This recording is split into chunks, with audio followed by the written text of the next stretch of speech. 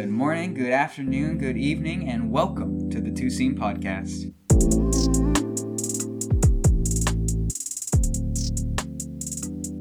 Welcome, first-time listeners, to the Two Scene Podcast, the podcast where two aspiring sports journalists sit down and talk baseball. I am your host, Tyler Foy, and alongside me, as always, is the wonderful Nathan Lannon. And Nate, this is the last time we'll be sitting in front of this mic this semester talking about baseball. This will be the last time we are sitting in front of this microphone, kind of like scrunched together in Tyler's room talking about baseball.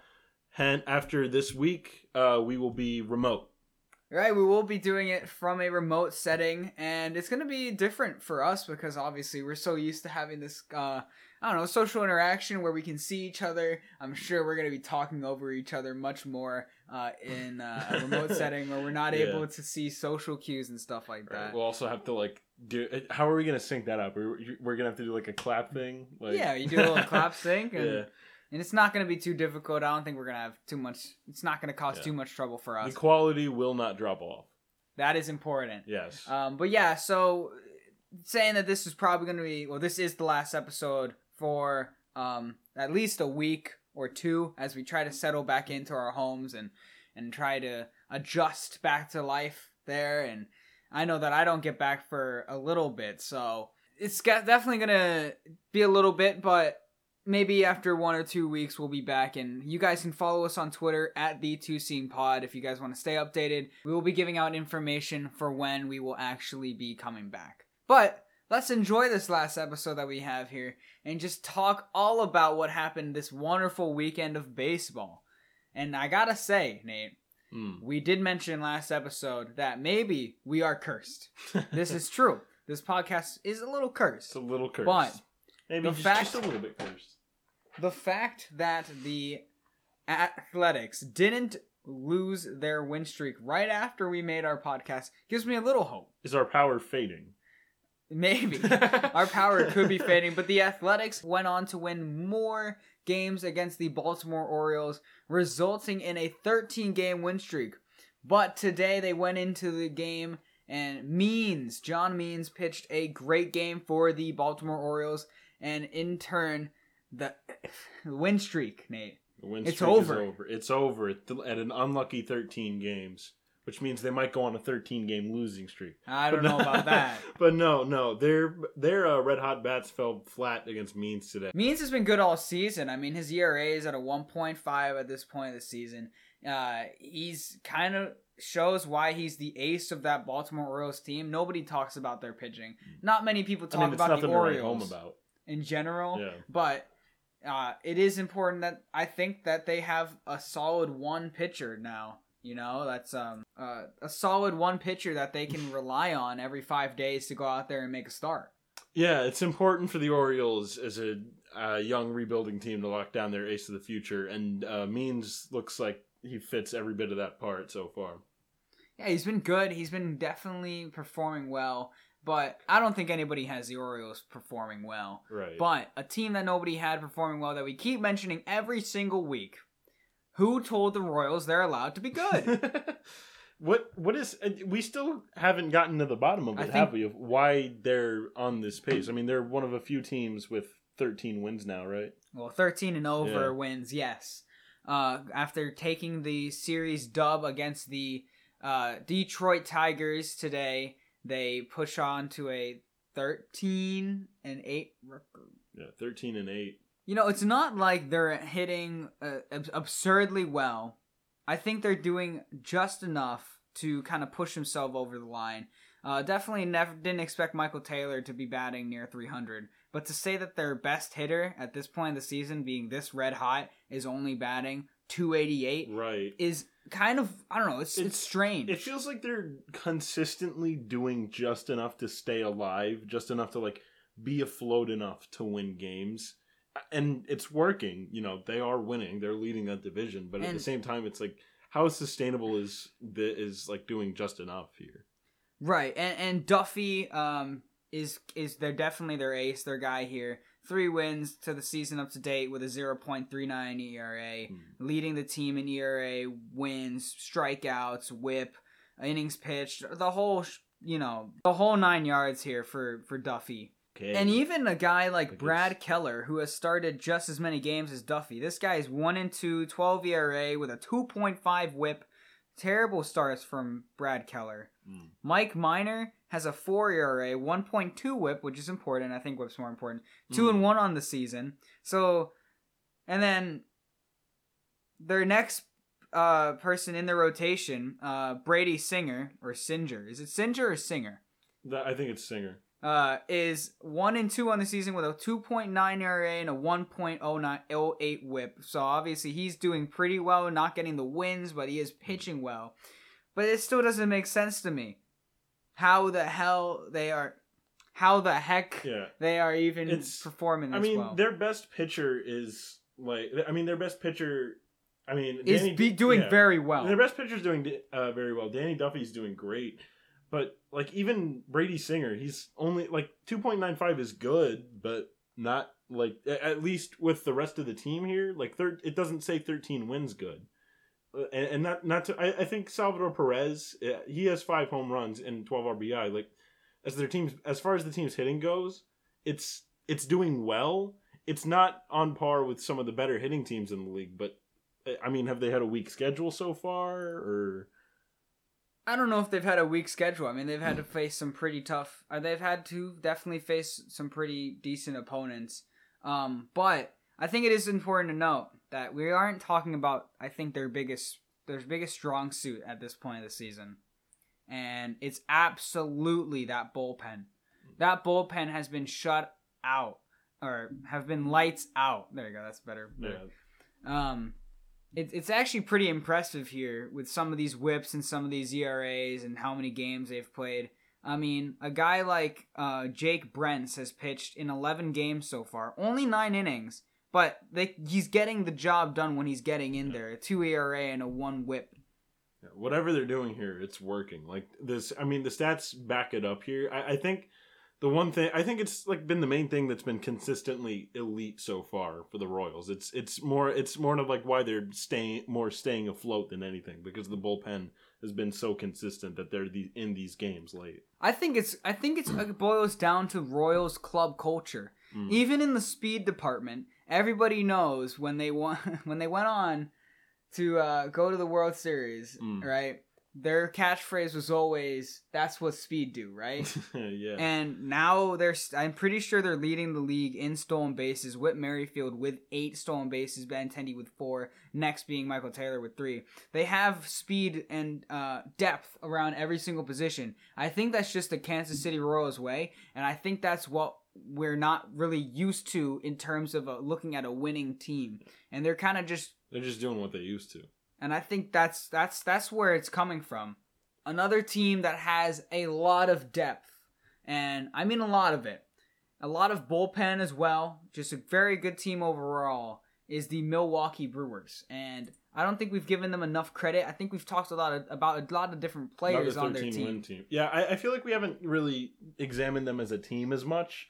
I feel like they've had a few outstanding players on that team have had a few outstanding performances so far, but I don't think we've gone in on them as a team or why they're ahead of a semi-weak NL Central at this point. I don't know if I would call it a semi-weak, but I mean, I think it's very competitive. I think every division is competitive. It's it's remarkable. It's pretty much every division so far is quite a bit closer than I thought it would be. I mean, there's a bit of a distance between some of the last place teams in the NL West, but beyond that, there isn't really that much difference. Right, and I think for the Brewers, I mean, their pitching, you're going to talk about these starters. Woodruff and Burns definitely combining for a 1-2 punch, you know? Yeah. Definitely a lot of KOs, a lot of strikeouts between the two. Burns, obviously, 40 strikeouts, 0 walks. Yeah. Insane pitcher. We talked about him last time. Hot start. Brandon Woodruff had another great start on the mound today against the Cubs. Sorry, Eli. But, I mean, it's been definitely something to watch when you're watching their pitchers. I personally love watching Devin Williams. I love watching him pitch because he is absolutely nasty up there when he pitches. Oh, absolutely. Out of the bullpen as well, you have Josh Hader. It's a good team. and that's why I had them winning this division. Oh yeah, their pitching has just been absurd this season. I mean, Corbin Burns is obviously doing his thing. .37 ERA, 40 strikeouts. Brandon Woodruff too, but Freddie Peralta, he's not doing so bad himself. 2.45 ERA, 1.182 WHIP. You got Adrian Hauser, who's been pretty decent so far with the 3.32. Like, their worst starter is Brett Anderson, and even he is a 4.15 ERA. So, like, there isn't a part of this rotation that's doing, like, badly. Where there's not a starter on the Brewers rotation where you're thinking, okay, this will be easy. You know, like, we should be able to hit pretty well, you know. Right, and Travis Shaw on the batting side, leading the team in RBIs with 17. The next person is the guy that is surprisingly hot. I don't think anybody really knows too much about Omar Narvaez, I don't think anybody knows too much about Omar Narvaez, but he's performing really well, batting .389 with 3 home runs, 11 RBIs, and 1.051 OPS on the season. Definitely having a career start, really, for the 29-year-old catcher. And that's got to be a big role for them.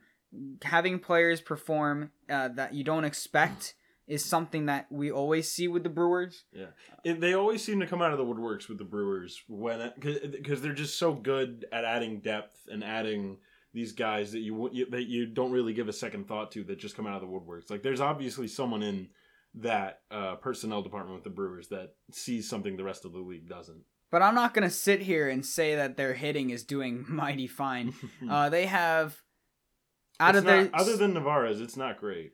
Other than him and Travis Shaw, I would say it's not great. Hiohara with a 155. Colton Wong's doing all right. Yeah. Luis Urias, who they gifted him the starting role, trading Orlando Arcia. He's hitting 149. It's rough. Right.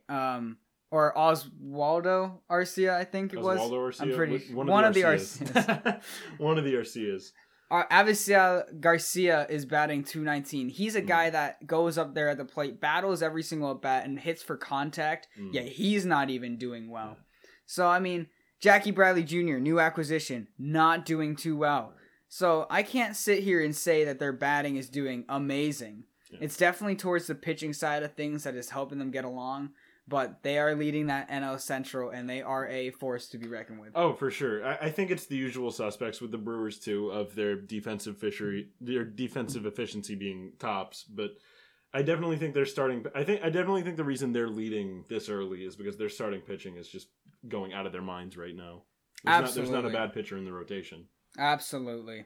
Talking about a team that has a lot of good pitching out of nowhere, though, is the San Francisco Giants. The second place San Francisco Giants, over the Padres. It's I don't think we expected the Giants pitching to be this good, period, let alone like hot out of the gate.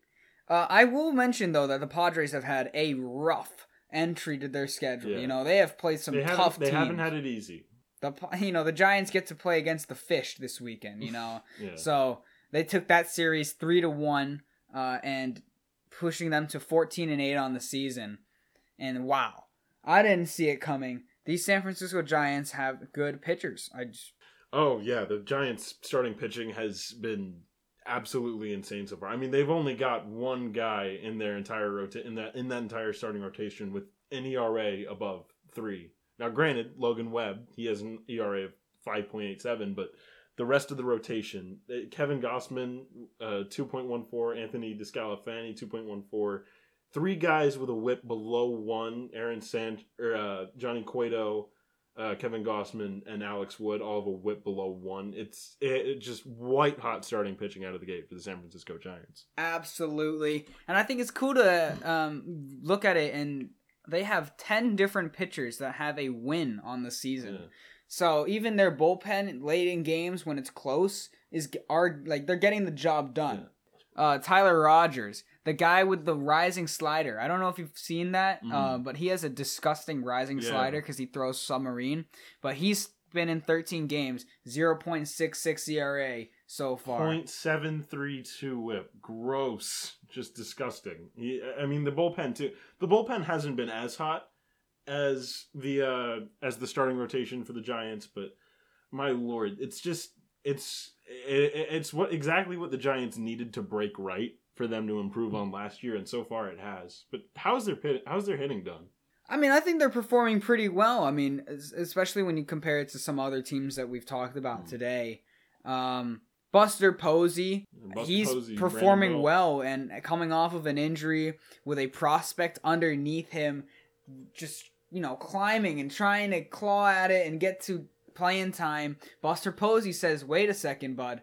This is still my team. I'm still the primary catcher around here.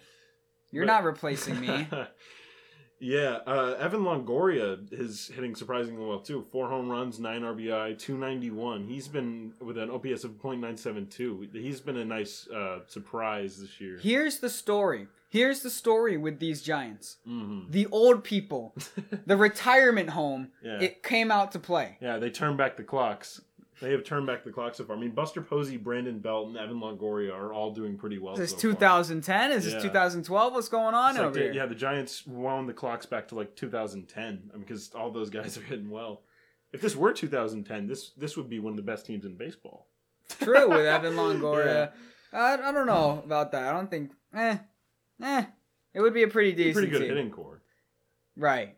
Tommy La Stella, new acquisition, isn't doing too great for them at the moment, but I think the rest of the team is really picking that up. Yeah, Wilmer Flores hasn't been that hot either. He's another new guy, but Mauricio Dubon, they've had some cold guys, but at the end of the day, they're still hot enough to negate the cold bats in the lineup.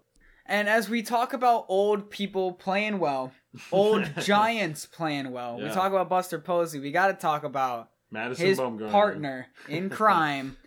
Madison Bumgarner, now with the Arizona Diamondbacks, pitched a no-hitter on to the day that we're recording this. Yeah, in the first was it the first or second half of that doubleheader? I don't know. No-hitter. I can't recall, but it was in the doubleheader against the Atlanta Braves, in which the Braves didn't score a run in 14 innings of play. I just want to put that out there. Got shut out both games, but the game that Mad Bum pitched, he did pitch a no-hitter over the 7 innings. And I gotta ask you, Nate, this is the third no-hitter we've seen this season. This is the first no-hitter this season that we've seen within a 7-inning doubleheader. Does it count? Is it a real no-hitter? Does it count? I mean, I guess so, because it is still a no-hitter. He didn't let a batter go through 7 innings, which is mightily impressive. But at the same time, in order for it to be a no-hitter, does it have to be a complete game?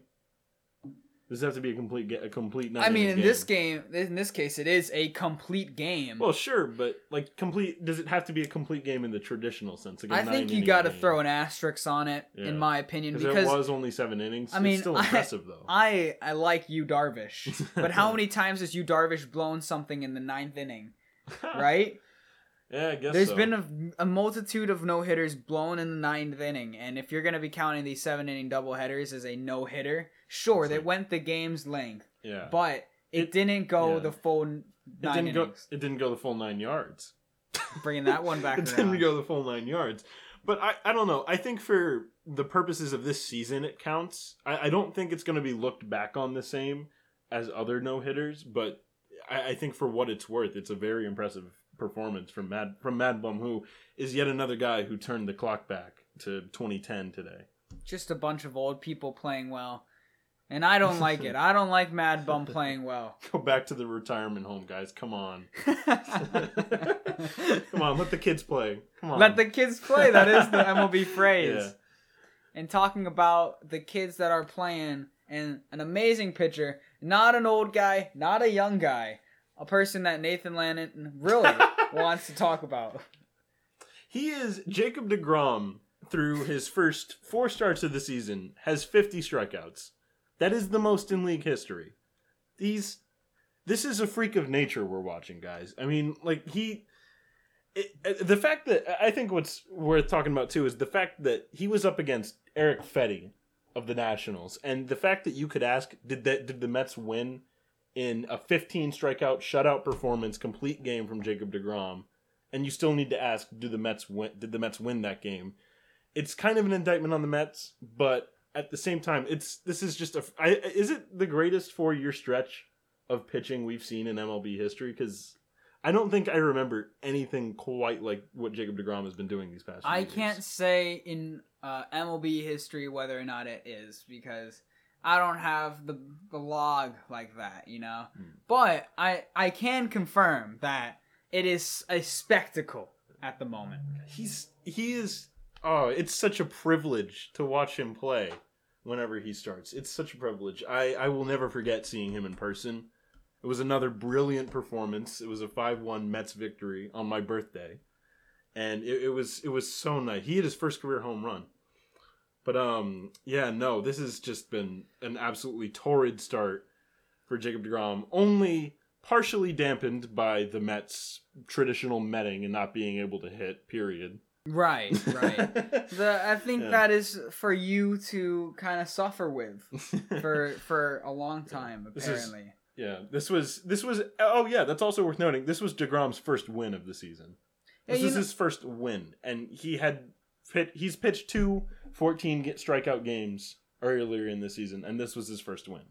Yeah, maybe this podcast isn't cursed, but Nate over here brought his Mets fan bad juju into this Mets podcast. Fan bad juju. Oh my gosh. And How you wound me so.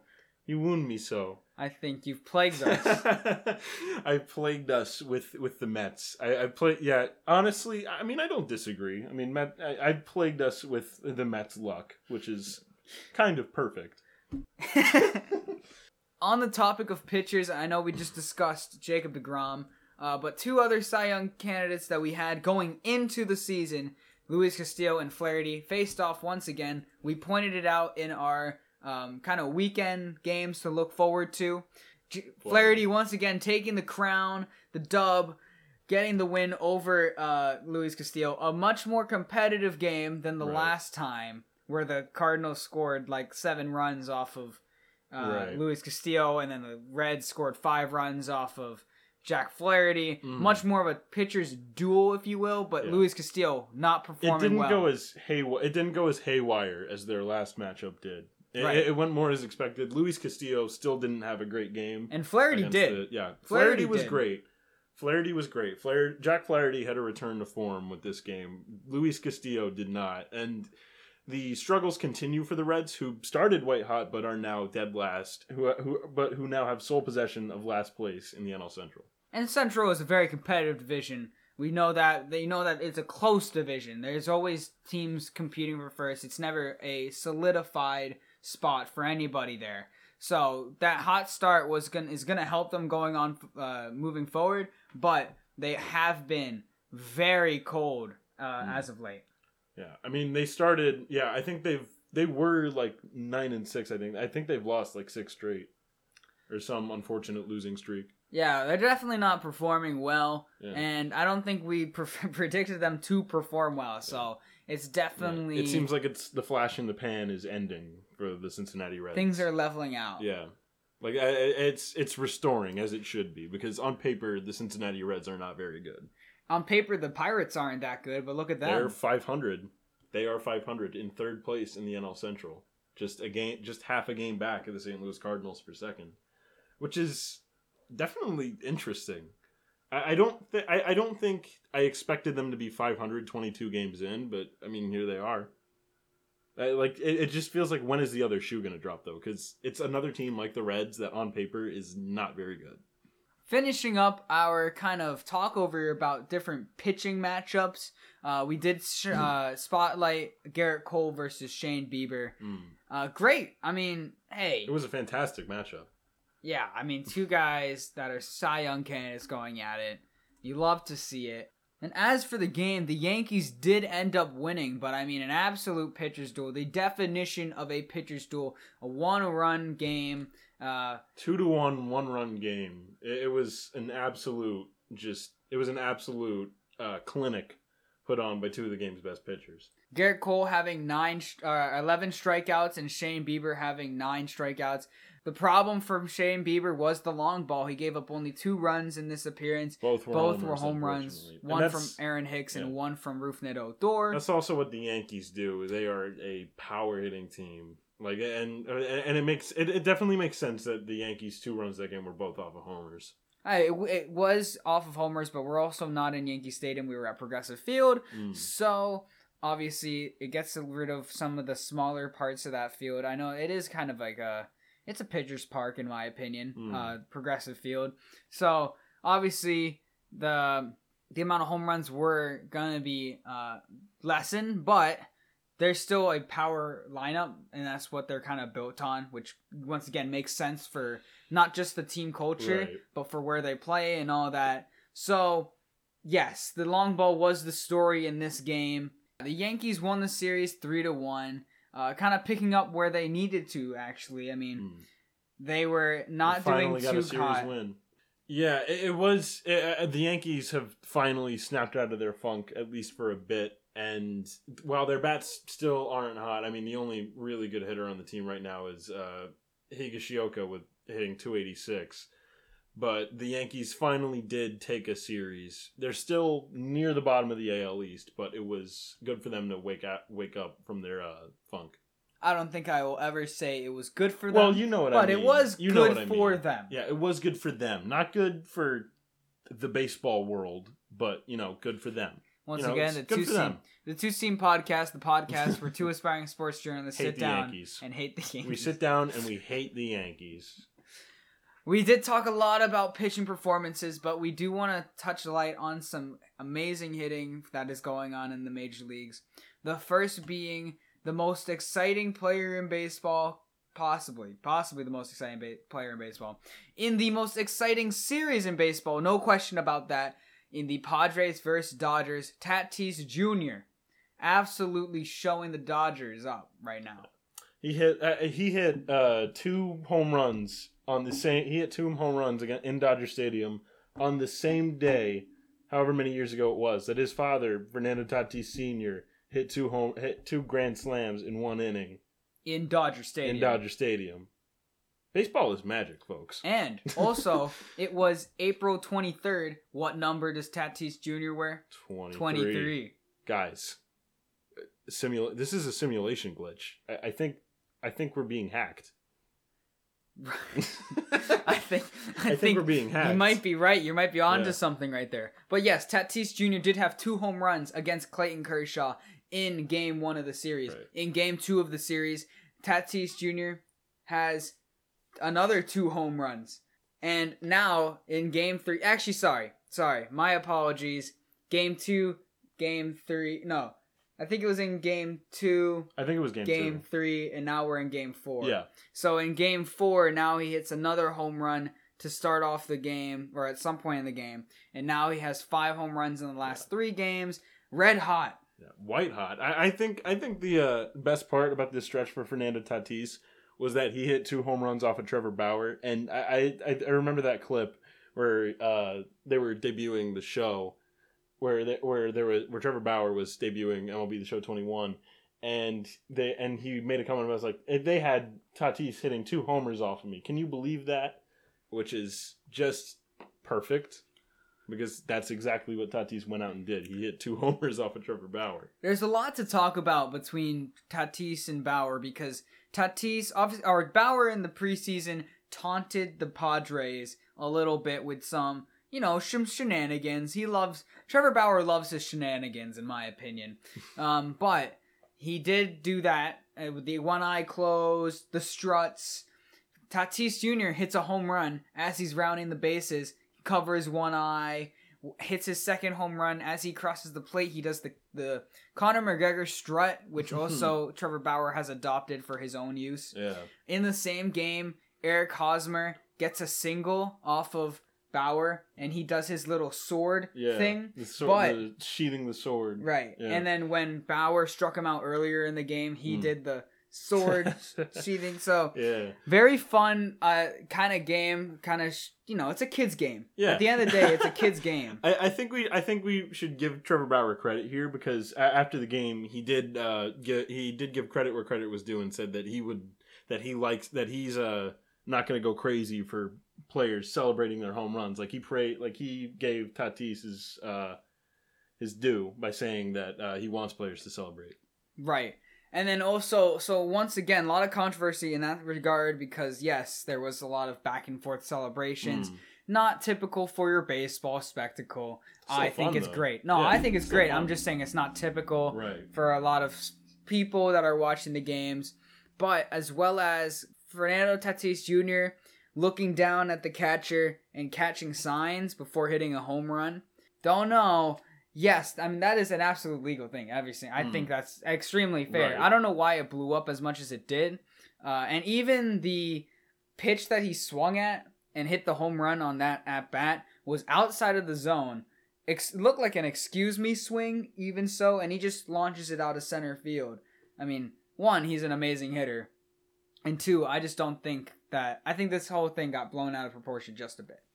Yeah, I definitely think it got blown out of proportion. I don't think it was as sinister as some fans made it out to be. Looking at with Tatis looking at the sign, I still think Fernando Tatis would have had an absolute crusher of a game if he didn't. Because he did. Absolutely. And on the topic of offensive explosions, the Astros 16 runs now with their team back fully. No more of the, COVID precautions and all that. So, Nate. Yeah. The Astros, are they coming back? Are they coming back? Are they red hot? Are they going to make a run? I don't know about a run, but they've definitely heated back up after getting Bregman, Altuve, and I think it was Alvarez coming back from the COVID list. They did lose today against the Angels. But they scored 16 runs on the Angels. Was it a game or 2 games before? It was just yesterday. Well, as of the launch of this podcast, it was 2 days ago. Saturday, April 24th, the Astros scored 16 runs, won it 16-2 against the Angels. An absolute offensive explosion from their big guys. It's actually just like the normal Alvarez, names. Bregman, and Altuve, absolutely. So, maybe, perhaps, there are some Astros fans out there. Those people out there that those people are rejoicing. Yeah. They're the very, very small minority of the baseball world that are Astros fans are rejoicing right now because their bats are back. I don't know. It seems like for now. I don't know how much of a run they're going to go on, but this isn't something to be scoffed at because the talent is still there with the Astros. Right. And Nate, the Cubs. The Cubs. Listen here. Yes. I know you're sleeping. One eye open now. Oh my God. But on Friday, April 23rd, they did score 15 runs against those Milwaukee Brewers. I mean, they did it against a good team. That is what I said. I hear my alarm going off. It's ringing. I hit snooze, but rest assured, I'm faking being asleep at this point. Faking being asleep. I want 5 more minutes. They did lose. They did end up losing the series and getting shut out today as of the recording session. So Sunday, the April 25th, they did get shut out. So maybe you hit snooze at the right time. Yeah. See, because it didn't go off again. It hasn't gone off since I hit snooze, which is weird. Maybe I turned it off by accident. Absolutely. One last topic I think I want to touch on is a general synopsis of where we are at in baseball as of this recording. This is the last episode for a couple weeks, so I think we should touch on each division just a tad. I know you want to talk about this a little bit, but the NL East is weak. It is weak. It's very weak, and which is so strange. I feel like the MLB world does this every year, where they think, okay, but this year, the NL East it's going to be so cutthroat. Oh, there's so many good players on these good teams, and it just never happens.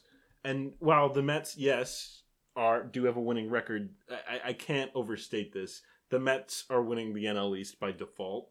The Phillies, Braves, Marlins, and Nationals are all below 500.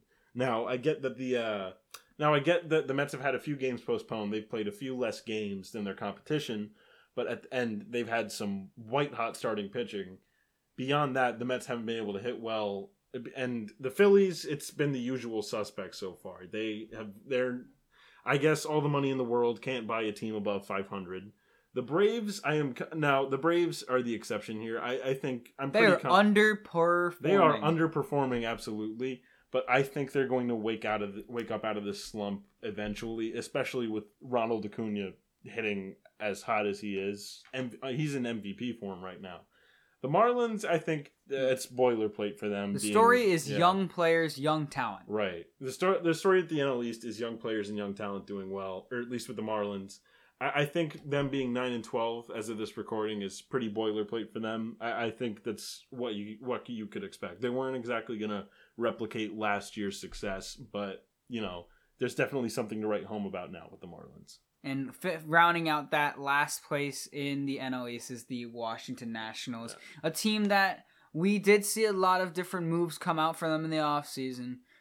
They have a great pitching staff. Yeah. They have Josh Bell now, and it seems as they have Juan Soto, they have Trey Turner. Juan Soto and Trey Turner. They won the World Series just a couple years ago, and they're sitting last up to this point.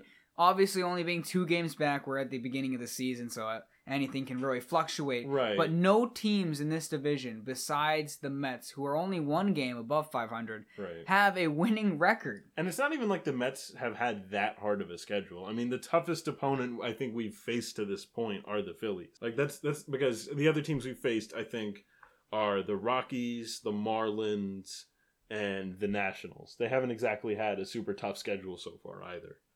And do you know when you're going to make up those games against the Nationals? I think I don't know when the games are going to be made up against the Nationals. I know there was a Marlins game or two that got postponed. That's going to be a doubleheader, I think a few weeks from now, though. Right. So they still got games in hand, which is a weird thing to say about baseball. Normally you say that about a sport like soccer. They have games in hand. Right. But weird to say it about baseball, but the Mets do. And technically, the Nationals do as well. Moving on to the Central, the Brewers are leading the division with the Cardinals, the Pirates, Cubs, and Reds in that order to follow. Yeah. Much more competitive in a sense. I don't know. I didn't think it'd be as competitive as it is. Like, I feel like because it was a weak division. I felt like Pirates were going to be way lower. Yeah, the Pirates are 500, which is kind of amazing. But as far as the top 2 teams, I mean, at least for now, we got it right. The Cardinals and Brewers are so far establishing themselves. But at the same time, it's all very close. I mean, the Cubs are only a game back of the Cardinals and half a game back of the Pirates.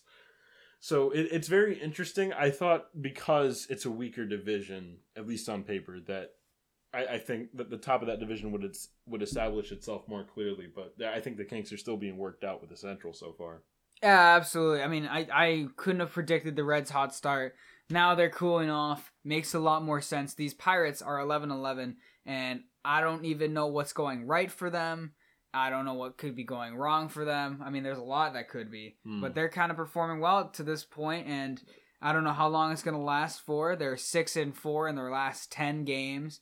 But it just seems like everybody in this division is just kind of playing 500 baseball at the moment. Right. Besides the Brewers, who are on top, winning 7 out of their last 10. It'll be really interesting to see who comes out of this division in the end, because I think this is going to be a division that's very much in play towards the end of the regular season. And moving down to the winner's circuit was what I'm going to call it. By far the best division in the league. By far the best division in the league so far. The NL West being led by the Los Angeles Dodgers. Who would have predicted that? Yeah, who would have predicted that? What a surprise. But the actual surprise in this division is that, once again, the Giants are 14-8. They're above the Padres right now, which is... Now, don't get me wrong, the Padres have had a brutal schedule to start the year. But the Giants, I mean, other than series against the Marlins, it's not like they've had it super easy. I mean, they did open against the Mariners. The Giants, they are protecting home. They are 8-2 on the season at home. In away games, they're 6-6. So obviously, something about being in Oracle Park is something special for them. Right. Something about being at home is awakening.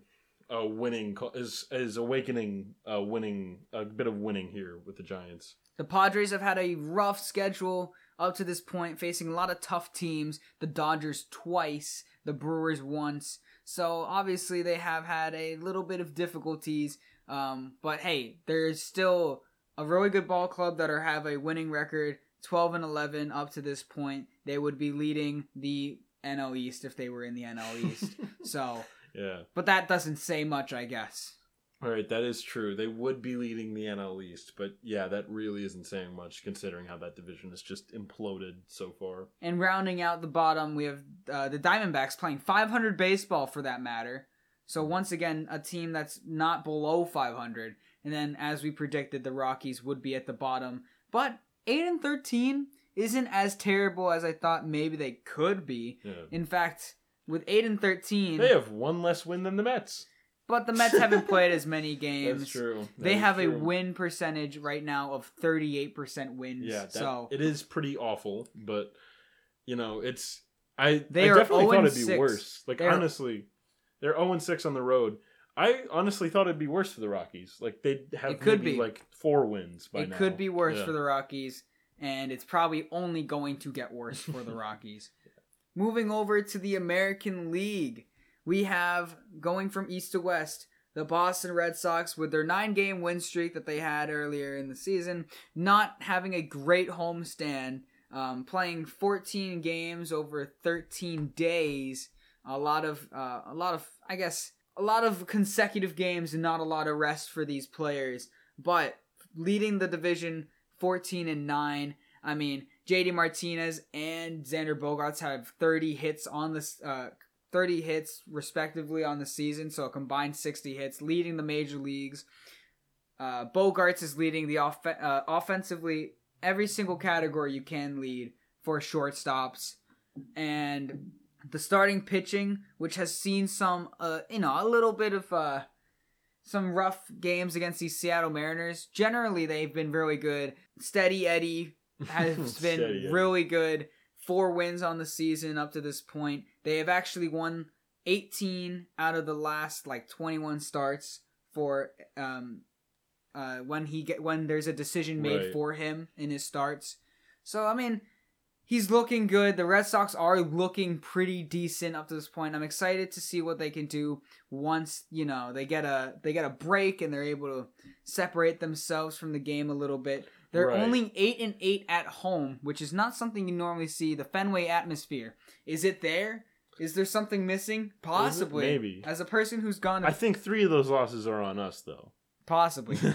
Possibly. Yeah. 6-1 in away games. They're doing pretty well. But the division isn't doing that terribly either. Yeah. It's shaped up a bit. The Rays are 500. The Rays are 500, and then every other team is under 500. The Blue Jays 10-11. The Yankees climbing back up from their terrible start. Their precipice. They were 5-10. Now they're 9-12. So they're doing a bit better. And then the Orioles, who they ended the Athletics winning streak. So not doing too terrible at 9-12. And have the same record as the Yankees. But I don't know why they can't win at home. They're 2-8 at home. They're 2-8. What's so? Come on, guys. What's so bad about Camden Yard? It's a pretty cool ballpark. It's okay. Can't win there? It's okay. It's pretty cool. I think it's just okay. I think the lookout on Utah Street is pretty cool. Right, but I mean, you look at anything else in that ballpark. You look to left field. You look to center field. It's just empty. And then the stacked bullpens. I'm not the big fan of the stacked bullpens, if I'm going to be real. Suit yourself. I like Camden Yards. But moving on to the AL Central. The White Sox have really round back into form. They're 12-9, but they are not leading the AL Central. That is still the Royals still have a 1.5 lead for the division over the White Sox. The Indians, Twins, and naturally the Tigers are all below 500. I don't think we predicted this cold of a start for the Twins, did we? Yeah, no, they're definitely not playing too hot, but I think, obviously, I say this about a lot of different teams. I think they'll bounce back into form eventually. Obviously, they're a playoff contender. They have been in the playoffs how many years consecutive in the row? Even though they can't win in the playoffs, they do typically perform decent in the regular season. I don't see it seeing this hold for too long, but yeah, they are not doing great. Yeah. They're worse than the Rockies even. Right. I think the Twins will move on up eventually. It's just a matter of when. I think we all could have predicted the White Sox being in contention for the division, obviously. I still think it's interesting, like, how long is this going to sustain with the Royals? Can they keep that lead steady over the White Sox, and if so, for how long? I think because the White Sox are a much better built team. I think they'll start doing bad once we start rooting for them to do good, because we are the cursed podcast, of course. Once we start rooting for them, once we feel some type of way about the Royals, that's when they'll fall off the face of the planet. Right. But, and I will say one thing, and I've made a couple tweets about it. I just want to point it out because it's super cool. The White Sox, I was playing on the White Sox and I was playing in the home stadium. I would want to perform better because they have a home run light show and fireworks show for every home run. That's so much fun. I wish every team did that. It's so cool. If you guys haven't seen it, I would recommend looking up the kind of home run celebrations that they do there on the South Side. It's cool. It's absolutely awesome. It makes me think like all of these teams are so lame for not doing the same. Like that light show is so cool. And then the fireworks to end it, and then the lights come back on. Yeah, they have fun over there in Southside. It's kind of like when the Angels on the Rocks, they'll shoot fire when there's a home run at night, or in the day. Actually, I'm pretty sure they shoot fire as well. So it's kind of, I like to see when teams get involved and the stadiums get involved with what's going on in the field. Moving out west, the final division, the Mariners not leading the division. Because the Athletics, who won 13 straight, their streak is over now, but 14-8 on the season after going 1-7, now leading the AL West by 1 game. Wow. These Athletics are performing well. Yeah, after starting 1-7, here they are. I think I think another really good story in this division is the Mariners. It's another team it's a team that's very young. I didn't think they'd start hot so quickly, but at the same time, it can't be denied what they're doing. I mean, how did they do again in that series against the Red Sox? Did they split? They split the series, and they did perform pretty well in the series, of course. But I don't know whether or not it's going to sustain for them. They're in a tough division. I like the Mariners. Right. I think they have cool uniforms. They do have cool uniforms. I always thought like the teal and navy color scheme was pretty interesting.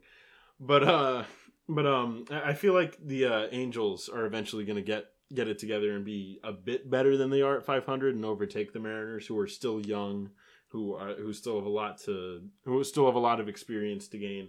There's also always the Astros to account for with their ultra talented roster. They can always make a run. The one team that it feels like we don't really have to account for in that regard, though, are the Texas Rangers. They're not very good. Now, granted, they are 9-13 and have only one less win than the Astros, but it's a much worse team. I think with the other 4 teams in this division, there's a significant drop-off in talent with the Rangers. I'll say it again. Trade Joey Gallo. Blow it up. Just end it. You already traded Odor. Right. You can trade Joey Gallo. You'll get a better return for him. Or at least you should. Absolutely. Yeah. Trade Joey Gallo. It'll get better. I do want to go back to the Mariners just for a second and say there's prospects coming. And if we're basing it off of the cheapskate president in the Rotary Club, he did say Kelenic would come up late April in that. I don't know how much we can trust it. He didn't say that about any other prospects in there. Right. But he did say Kelenic would be in April. He would come up. So, potentially Jared Kelenic making an appearance later this April. That would be really Or I guess we are in late April. Yeah, so we are in late April. Maybe so May. Maybe early May, or maybe late May, or early June, or never. Or never. But we are in late May. But it'll certainly be interesting to see how much whenever he comes up, it'll be interesting to see how much of a jolt Jared Kelenic can give the Seattle Mariners. That is the MLB scope up to this point, and a lot of things we could have predicted, and a lot of things we definitely did not have on the table. I think for the most part, we got the bad teams right. I mean, the Rangers aren't good, the Tigers aren't good, and the Orioles aren't good in the AL. I think last place, I think we've gotten right. I don't know how long it's going to sustain it, how long the Pirates' relative success is going to sustain. Same thing with the Royals, but I think for the most part, we got the bad teams wrong. The bad teams right. The good teams, I don't know. I can't speak for me because I didn't think the Brewers would be amazing. I didn't think they'd lead the division early. I had the I still have the Cardinals winning the division. I think their high-end talent will heat up eventually. But the Brewers are definitely the class of the division so far. Yeah, no, I think that we've gotten a lot right. Hey, and the Tigers, they got last place right now. They're going to get first pick again. Another first pick for them. Yeah. Hey, good job. Pool. Good job, yeah. Detroit. Good job. You're tanking correctly. One day we'll be staring at the Tigers. Miguel Cabrera will be retired. And we're going to look at those Tigers and we're going to be like, look at that winning team. Look at that winning team with all these great young players. One day, we're going to be, instead of looking down at the Tigers, we will be looking up at them. But for now, they are 7-15. Yeah. But for now, they're terrible. They are terrible. They're terrible. But yeah, we got a lot of the winning teams in the NL, right? Yeah. Dodgers and for me. I wonder who could have predicted that the Dodgers would be good. And the Brewers. That's nuts. The Dodgers are good. Yeah. I'm excited for the next time the Dodgers play the Giants. Yeah, me too. Oh my God, that'll be a good series. I mean, we talk about Dodgers, unexpectedly good series. I mean, we talk about Dodgers Padres, Dodgers Giants will be a good series. As for the NL East predictions, I didn't think the Mets would be leading, but you know, it's surprisingly something I don't really feel like I can be happy about because it's by default. It's by default that the Mets are leading the East. And I am very happy about the Red Sox leading the East. So, with that, I think, Nate, this is going to be it. This is going to be it. This is the end of the in-person Two-Scene podcast. But once again, please, we know we are going to take about 2 weeks probably. I'll roughly estimate 2 weeks we're going to be off of the podcast. So but we will return remotely. And we will be back, and we will still keep up with the same days that we're uploading. We could even throw another podcast in there. We haven't really discussed that, but we would have a lot more time on our hands. So it is something on the table. I'm excited for this summer, and I'm excited to continue doing this. Oh, absolutely. It's going to be a great summer. There's still plenty of baseball left to be played, and plenty more to discuss. So from room 913 in Little Building at Emerson College, we thank you for listening to the podcast. If you did enjoy this podcast, please follow us on Spotify to get notified whenever we do upload a new episode, as well as following us on Twitter at the Two Scene Pod for whenever we give updates on what's going on. I know definitely right now we are going to be giving a lot of updates throughout the week. Maybe some celebration tweets will say, the Two Scene Podcast finished their first year of college. Let's throw a little party. Right. Also, we won't be able to talk about it this week. The Mets and Red Sox play each other in both their teams' next series. We'll keep some live tweets of those. We will be live tweeting those. If we have the time, it is finals week. We're very busy college students. Right. But should we find the time, we will update you guys on that series. And if you want to follow us and on our main accounts where we're much more active, my @ is Tyler__Foy and Nate's is @Lannon_Nate. With that, we thank you for listening to this episode of the Two Scene Podcast. We look forward to seeing you guys next time on the Two Scene Podcast, where we are going to be remote.